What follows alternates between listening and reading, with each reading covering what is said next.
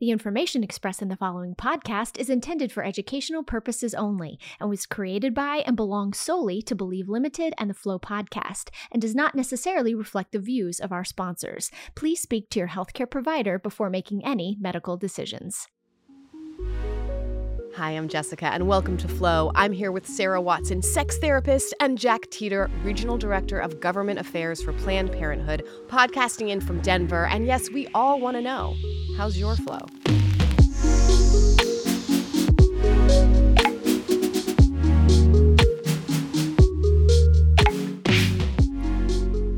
Welcome once again to Flow. We start off Flow with a quick check-in to normalize the reality of menstruation. I am right there in the middle presently. That's where I'm in my flow. Not yet PMSing, post-ovulation, just on the ride of my hormones. Sarah, how are you? How's your flow? Same. I was trying to figure it out, and I was like, yeah, luteal, hanging, nothing crazy, which is kind of nice considering. So good. Yeah, good. Jack, how's your flow? Gone again. I've been on testosterone for, I don't know, maybe 6 or 7 years, and went off of it recently to do IVF egg retrieval with my spouse, which was weird that it came back. And then I went back on testosterone, and now it's gone again. Oh. Whoa. I'm fascinated. Can I ask a question about was it extreme? Was the return extreme? I know. I was like, were you expecting me to say that, to answer that question? I love it, though. Tell us about it. What happened? Yeah. So testosterone use in, people with ovaries, I'm a trans man, just sort of puts your ovaries to sleep, puts them into suspended animation. And most people, though maybe not all people, stop menstruating when that happens. So I went several years without even thinking about it. And then when my spouse and I decided that we wanted to kind of get rolling on the IVF process, we decided that we wanted to use my eggs. And so I stopped taking testosterone and everything just sort of turned back on. And then I did all the IVF drugs and all that kind of stuff. And then I went back on testosterone and everything sort of went back into hibernation. Okay. And so was the hormonal shift, was it extreme for it to return? The physical aspects of it that we love to talk about here on Flow? Oh, yeah, it was terrible. Hormones are a hell of a drug. Mm-hmm. And I was reflecting on that a lot. I think it makes me feel weird that things that I think of as essential components of my personality or things I really like about myself are impacted by the levels of any given hormone on any given day. I like to think that that my personality is like a bright shiny thing of stardust, that I'm ensouled, that it's this kind of stuff. But I think hormones impact our lives in really deep ways, right? And so, yeah, I was thinking about that a lot. There's a fascinating episode of This American Life from more than 10 years ago about testosterone. And I actually went back and listened to it recently. I had heard it 10 years ago and had remembered hearing it as a pre-transitioning trans person. They talk a lot about, they interview a man who had a pituitary tumor that caused his body to produce no testosterone at all. And he was describing this feeling of sort of blankness in his brain, which I thought was really interesting, right? Because everyone has testosterone in their bodies. Men and women both have testosterone in their bodies, but the shift was it felt very strange. Yeah. Yeah. So we talked about back in season one, we talked about how hormones are messengers within the body. And so when we communicate with our own body by absorbing different hormones to help impact how we have our menstrual experience, we're on a very a ride of self-knowledge. The communicators within ourselves are talking to us loudly, both in times of menstrual flow and in times of shifting hormones. It's going to be strange now that I'm going to shift directly to abortion. I'll take a step back and say that IVF is also an extreme experience. Thank you for being open and sharing about it. Yeah, thank you. On the road to family planning, which is something in your work with the amazing organization Planned Parenthood. On the road to family planning, abortion may be part of that road for certain people. Is that fair to say? Where we know that on the road to family planning, abortion may be part of that conversation. And we're going to dive into more about why it's important, whether or not you are on the road to family planning or on the road to having an abortion, why it matters now for everyone to care about the bans going on. We're going to dive right in right after this quick break.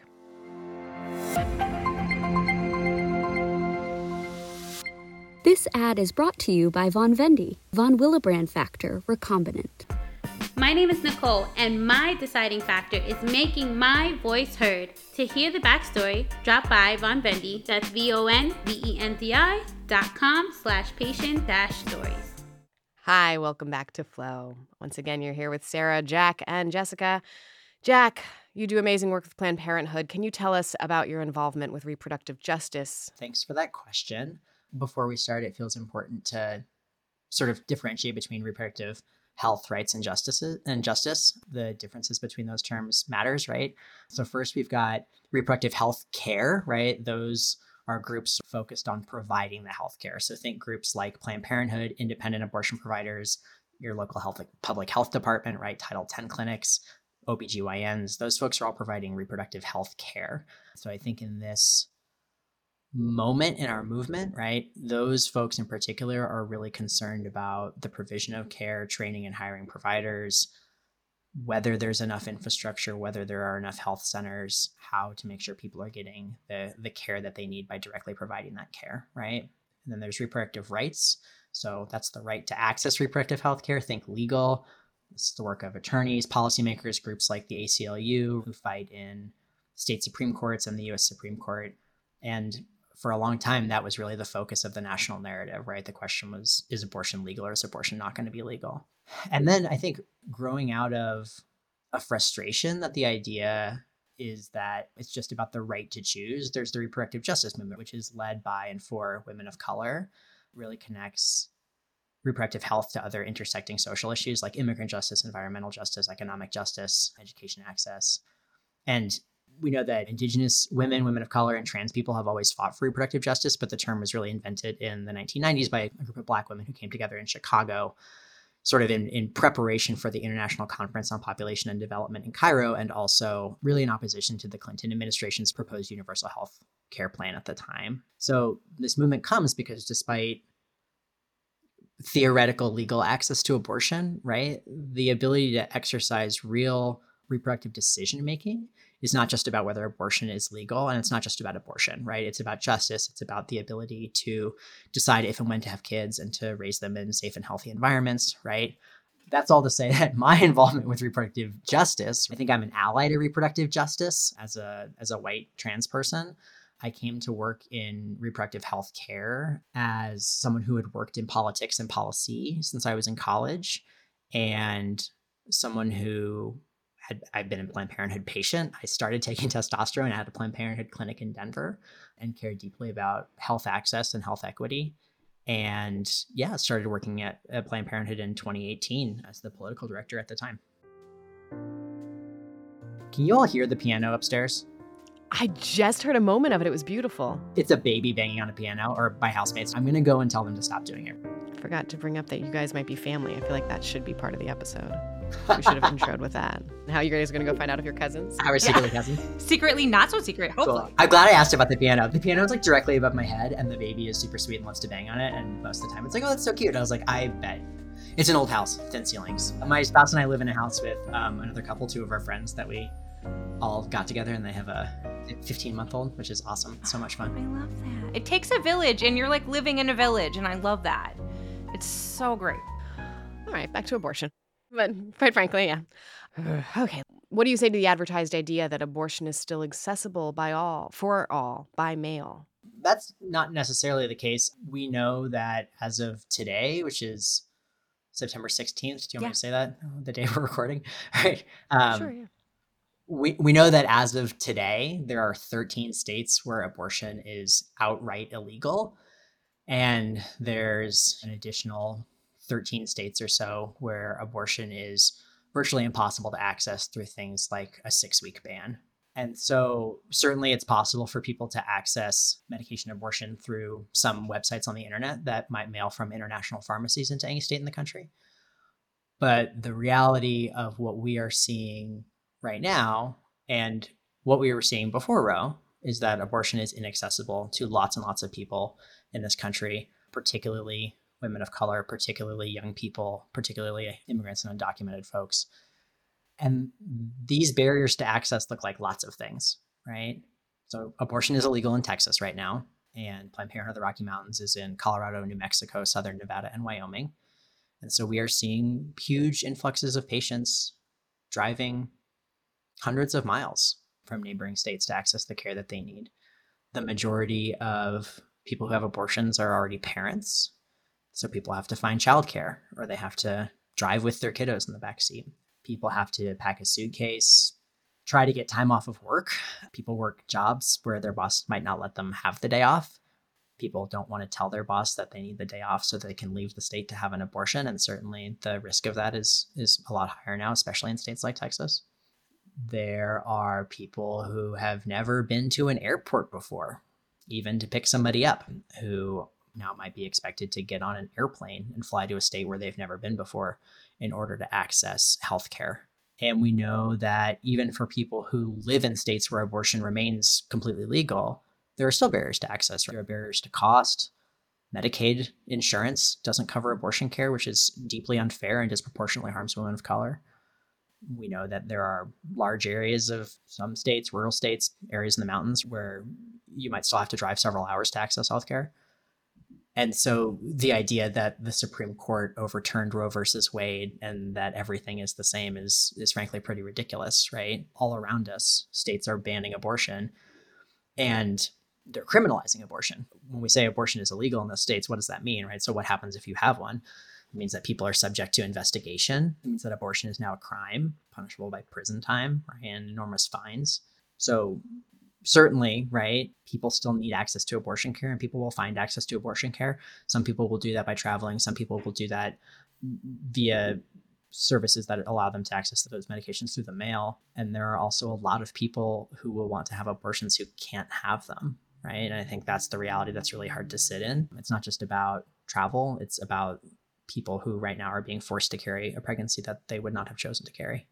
We have a lot of deep breaths when we're talking to our guests about abortion, because thank you for sharing all of the barriers. I think when we have access to all of those things, and not every listener that we have has access to all of the ability to get on the plane, the ability to drive. It's just a horrifying reminder that people don't have that access and that we need to pay attention and to vote. And we're going to get into all of that later.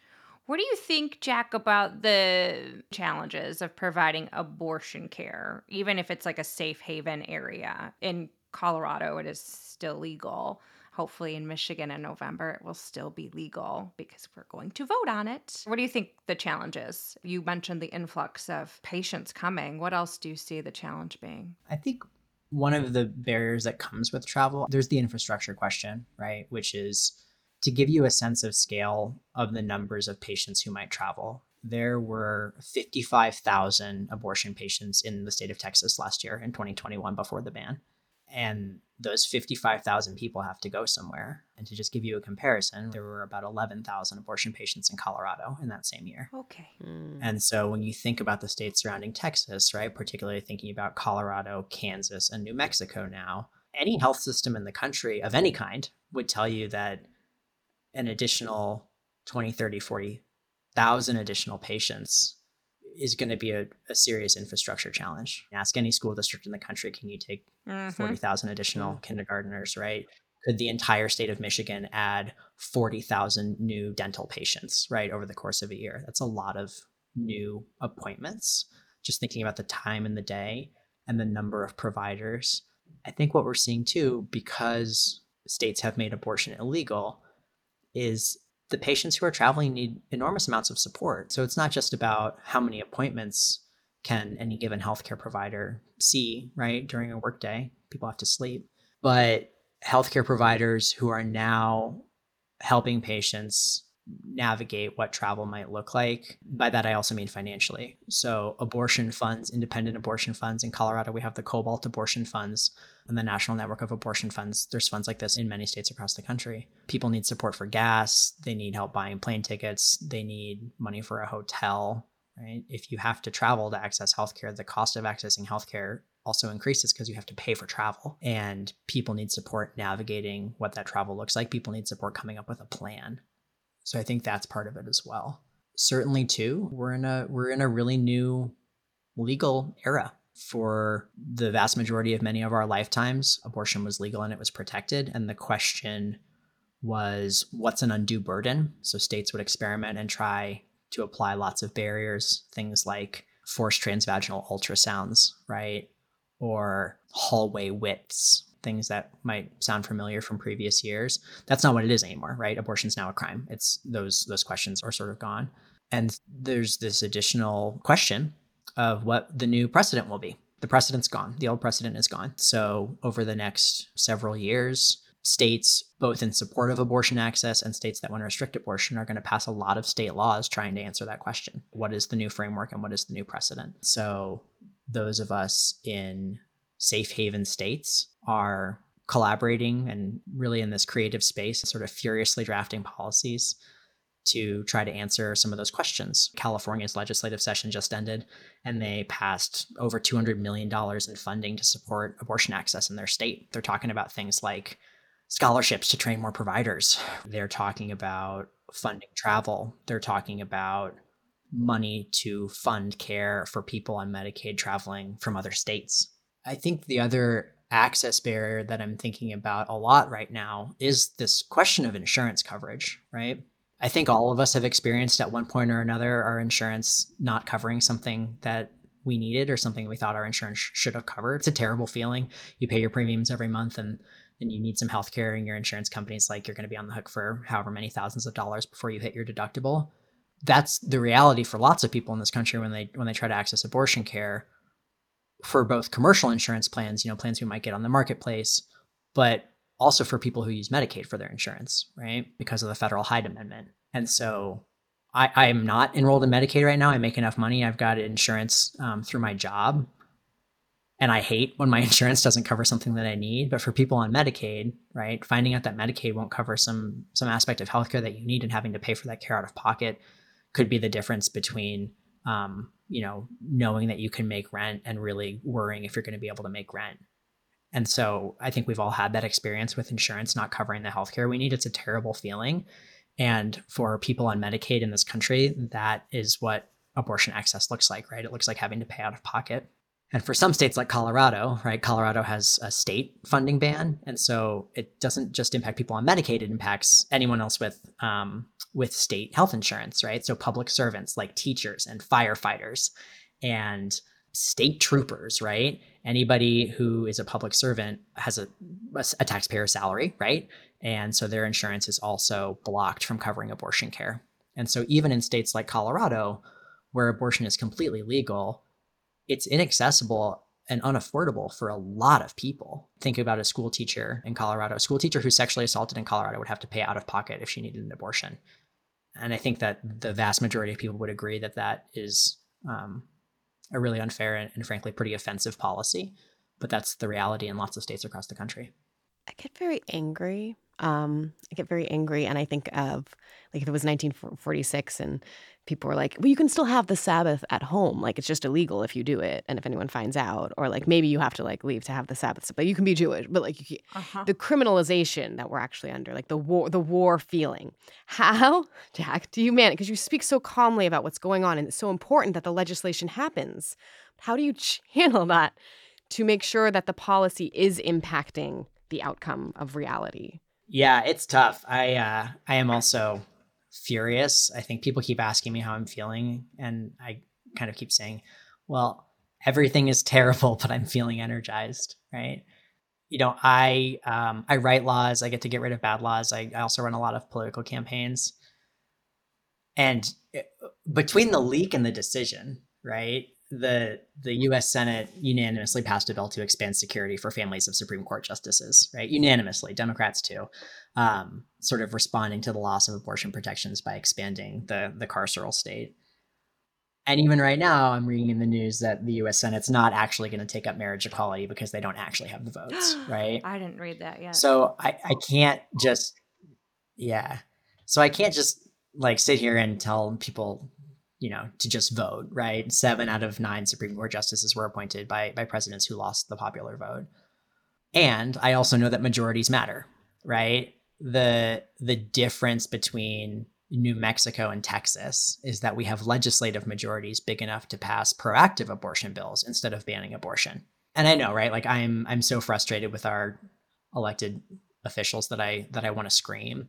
And so majorities matter. And we also know that the states that are banning abortion are also states that are making it really difficult to vote. But I think there are some bright spots, right? So, New Mexico had an abortion ban on the books from before Roe versus Wade, and also had a split legislature, right? So up until 2018, one of the chambers was held by Republicans, one of them was held by Democrats, and that was the case in Nevada and in Colorado and lots of states across the country, right? And so there's this big wave here in 2018, and a lot of those states suddenly become like trifectas, right? Where all of a sudden, Democrats control all three chambers. And so New Mexico became this trifecta state in 2018, and they still voted. Several, Democratic state senators voted to keep the old abortion ban on the books. And so people primaried them, right? People organized their communities, and they took a lot of those folks out, right? They knocked on a lot of doors. They had lots of conversations about electing people who actually reflected our values and who represent the patients who we serve. And we won, right? We took out those Democratic senators who had voted no. And the next session in 2021, we successfully repealed the old abortion ban in New Mexico just in time. So we're seeing now states that have abortion bans on the books from like the 1800s that are going back into effect, right? New Mexico had one of those until really recently. Uh-huh. And so I think there are bright spots there, right? So it's not as simple as to just say, well, there's an election coming up, so that'll solve all of our problems, right? That's not the case. We need to organize. But I also know that organizing wins, right?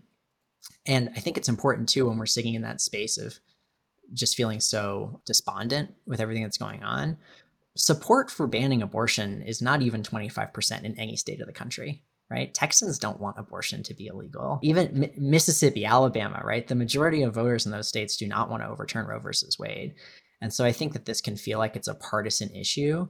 It's not partisan in our communities. Our Republican family members, right? The vast majority of people do not want abortion to be illegal in this country. It's partisan in state houses and in the US Capitol, right? But it's not partisan in our communities. And so I think that I find some solidarity in knowing that the majority of people in my community do not want abortion to be illegal. And I think that that is a place of strength from which we can organize. That even though people in our communities have lots of different opinions about abortion, the vast, vast majority of people want abortion to not be a crime. And that is what we are facing in this country. And so I think that's why we're seeing such enormous backlash.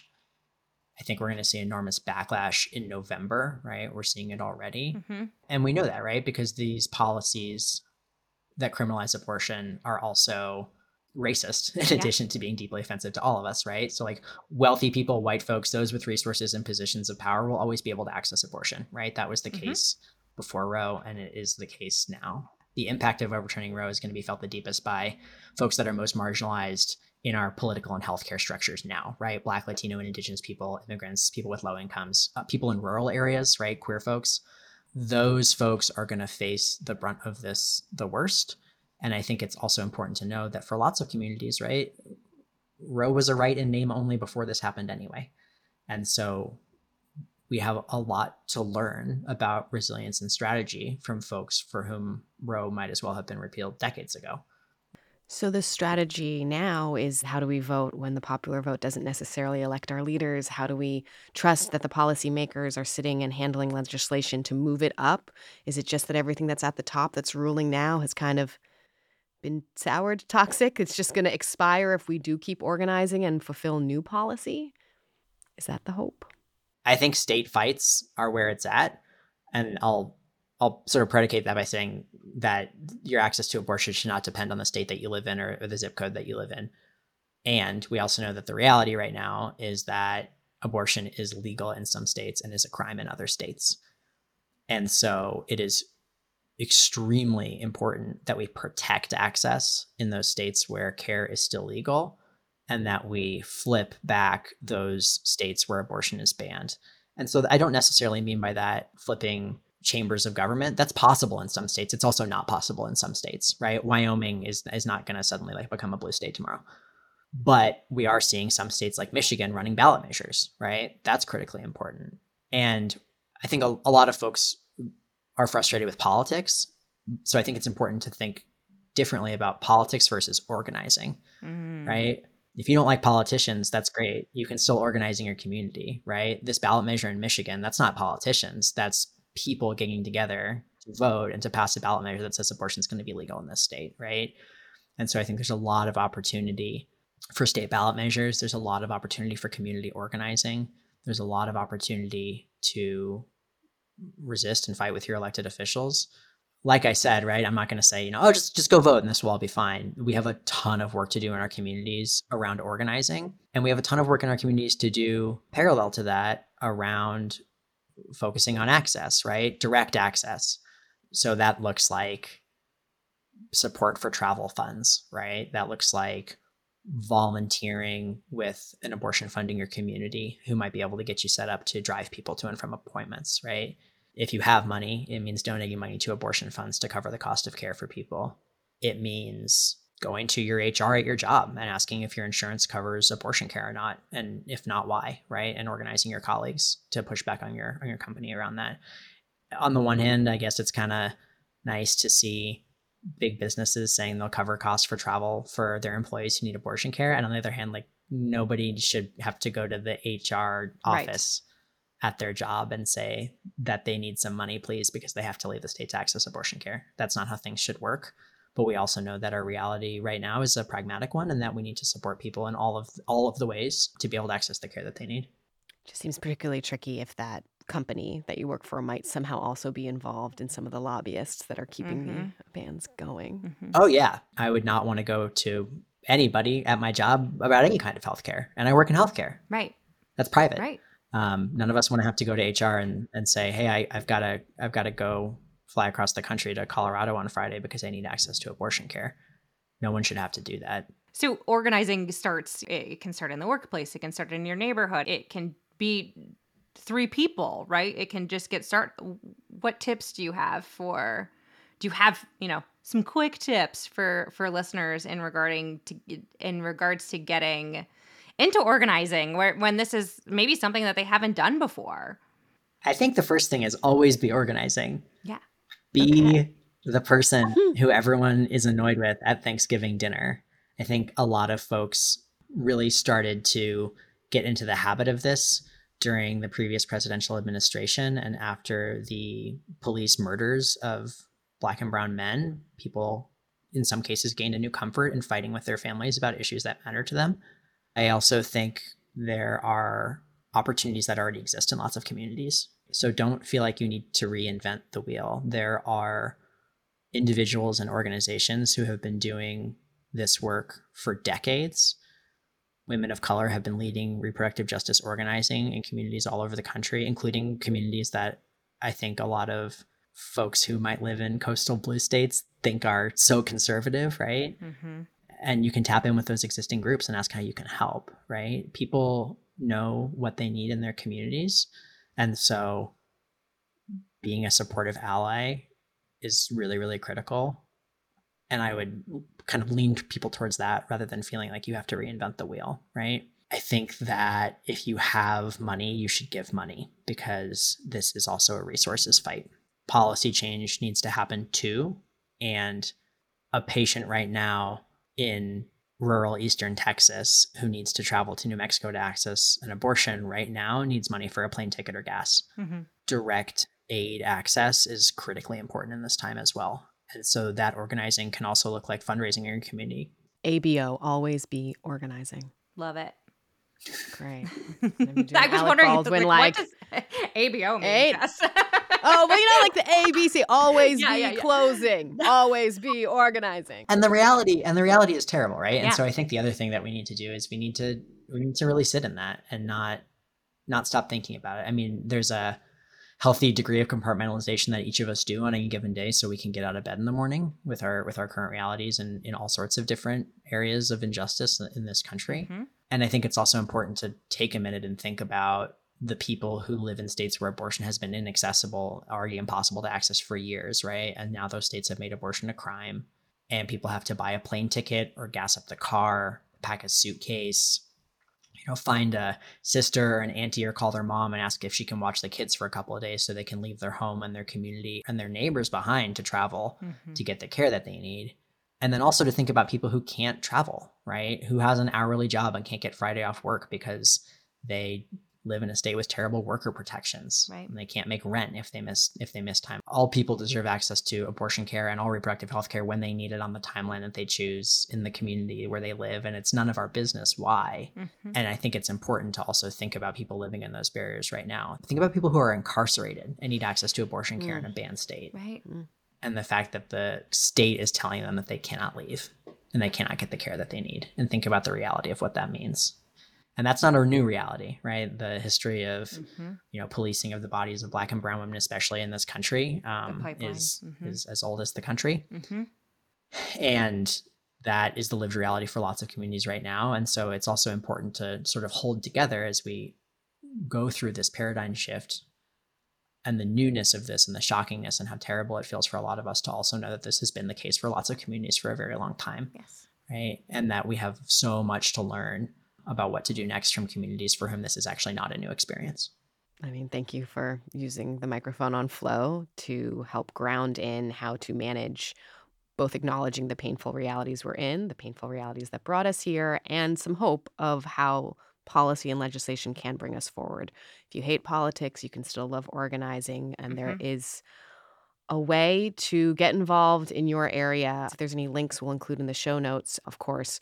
What would you recommend if someone's just today hearing this and like, yeah, I do need to get involved? How do you start? Little first step. What would you recommend? I think it depends on the state where you live. Okay. If you live in a state where abortion is now a crime, you might do some really different things than somebody who lives in California, right? I think a good place to start is to Google reproductive justice organizations in your area, to Google abortion funds in your area. You may have a local Planned Parenthood chapter or an independent abortion provider in your community who's right there who you can support. Some solidarity stuff looks like, buying lunch for healthcare providers on any given day, right? And so I think that work is around too. So I would start there. And I think you need to contact your legislators, right? And I understand, right? If Lindsey Graham is your state senator, I don't think that contacting Lindsey Graham is going to make him change his mind on abortion. But you could drive him crazy. Yeah. And you can also speak to some of your legislators who might not realize, who in their idiocy might not have deeply thought about the impact of what this policy would be, right? Who might not have thought of what this ban on abortion means in states where people need to access IVF, right? Who have not thought about what this means for families who get a lethal fetal diagnosis at a 20-week ultrasound. Yep. I think it's also important to push back against abortion stigma, right? And that means pushing back on the idea that all abortion care is, quote unquote, the hardest decision anyone could ever make, or something really tragic. Lots of people access abortion care because they don't want to be pregnant anymore. And that's also completely fine. Yep. And so I think it's important to resist a framework that frames some abortions as justified and some abortions as not justified. Not wanting to be pregnant is a completely valid reason to have an abortion. 1,000%. Thank you for saying that. We do sound effects in this show. Yes, so we'll add there will be claps. Applause there. People have different comfort levels in sharing their abortion stories, but what we know is that around 1 in 4 women in this country have abortions before they turn 40. Also, people who are not women have abortions, so think about trans and non-binary folks as well, right? And we all love someone who had an abortion, and because of stigma and shame and criminalization, people are often also afraid to tell their abortion stories. And if you are in a position in your life where you can share an abortion story, know that that is really meaningful. Know that that can move someone. It could give someone else the courage to share their story. And that's part of organizing too. That won't necessarily feel safe or comfortable for every person, but it's really important. It's important work. So if that feels like it's something that's accessible for you, there are definitely groups nationally and locally that can support storytelling in that way. And that can be really, really meaningful, both in changing hearts and minds in your community and your neighborhoods, and also at state capitals. There's empowerment in the storytelling. Of course, many stories do also come with stories of sexual assault, which makes, while the abortion might be empowering, the nature of telling and the nature of thinking about policies and legislation intertwined with what legislation is missing to respond to the large amount of sexual assault that occurs as a crime in this country. I don't know. That's just a statement. I have no question. I mean, it's truly the care for both the reality of how it can be a casual clinical experience to abort, and the fact that we can't divorce a lot of the conversation from the normalcy of sexual assault in the country that leads to pregnancy. It's a tricky place. People have abortions for all sorts of reasons, none of which are really any of our business, but certainly this abortion ban fits into a broad and ancient paradigm in our country and globally of ensuring that women's bodies are not their own, right? Yep. And I think viewing these abortion bans as part of that framework is an accurate way to characterize it. And so while it's not a new struggle, the struggle is very loud. What's different now? The war, the front lines have been the front lines for many years, but our attention is now a daily call to attention. I think it's important, too, to recognize that bans on abortion aren't just about abortion and that they impact access to reproductive health care more broadly. So, for example, the health care and treatment that someone might need to access after a miscarriage is clinically identical to the care and treatment that someone might access after having an abortion. And that could look like procedural support in a health center. It could also look like medication access to things like mifepristone and misoprostol, right? Those drugs are also used to support people who are having miscarriages to ensure their health and well-being then. We also are seeing states trying to ban certain extremely common and popular forms of contraception, right? States going after things like IUDs, states going after emergency contraception. They're obviously not going to stop at abortion access. They're also attacking trans people in our communities, and they're going after things like gender-affirming care. And a lot of these policies could also jeopardize access to a variety of assisted reproductive practices.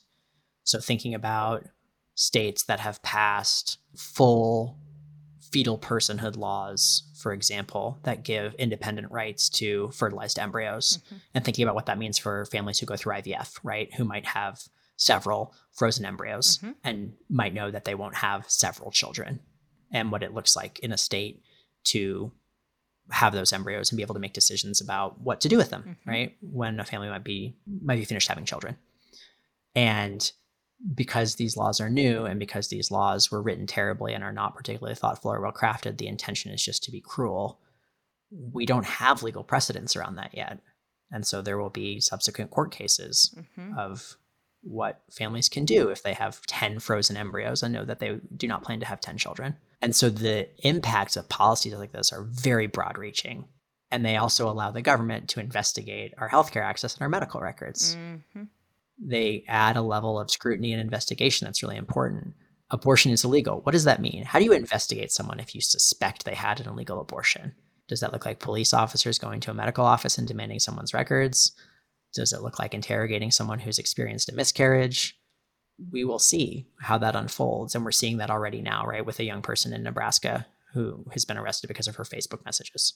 And so I think it's important to keep in mind, even for people who have never had an abortion, who may think that they will never need to access abortion care, who may know that they would never have an abortion, that these policies impact many, many areas of our access to healthcare and are creating a new framework for investigation of people's bodies and their access to healthcare. And that will impact someone who might go to an urgent care because they know they're having a miscarriage, someone who's going through IVF, who is really fortunate to find out that they have lots and lots of embryos from which to choose. That healthcare will also be impacted by these decisions. It's fucked up, y'all. It is fucked up, yes. I just, the clinician in me, I sit and I talk to clients about sexual health, and that includes abortion and IVF and miscarriages, and just sitting with one client and hearing the story and the emotional impact and gosh, and that's it is, right? Impacting thousands and thousands and thousands of women and families and people that, because old white men, I just like to blame old white men in general. And, the majority of white women in this country voted for Donald Trump. Yep. Right? You that's can't leave it out. Right? Was it 55 people, 55%? So the white supremacy fact. Yeah, it is. It's terrible. And it's awakening so many people to pay attention and to do and to follow through with the steps that we've talked about today. ABO. always be organizing. And what can we do? We aim on Flow to be part of the organization of amplifying the good work going on, sharing with our audience, which is part of the rare bleeding disorders community, the impact on their health. And so thank you for being part of that. We appreciate the opportunity to speak with you, to learn from you, and we will include ways that folks might be able to reach out if they wanted to get involved in any of the organizations we've mentioned. If there's any way to follow you and your work, if you'd like listeners to, we'd love to include that as well. Anything else you want to say before we wrap up on Flow today? Thanks for having me. Everybody deserves access to abortion care whenever they want for free, and it's none of our business why. Yes. Amenstration. Amenstration. Amenstration. Great. And claps. Amenstration. Okay. Bloodstream Media is more than just a rare disease podcast network. With shows on chronic pain, menstrual health, and Dungeons and Dragons, yes, Dungeons and Dragons, Bloodstream Media's got a little something for everyone. Visit bloodstreammedia.com or find Bloodstream Media on Facebook, Twitter, or Instagram to learn more. And thanks to our sponsor Takeda for their support of Flow. Flow is produced by Bloodstream Media. Shout out to Amy Board, creative director, and your hosts, Sarah Watson and Jessica Richmond. In 2022, Flow will have new episodes the second Thursday of every month. Hey, that's the day after I start menstruating.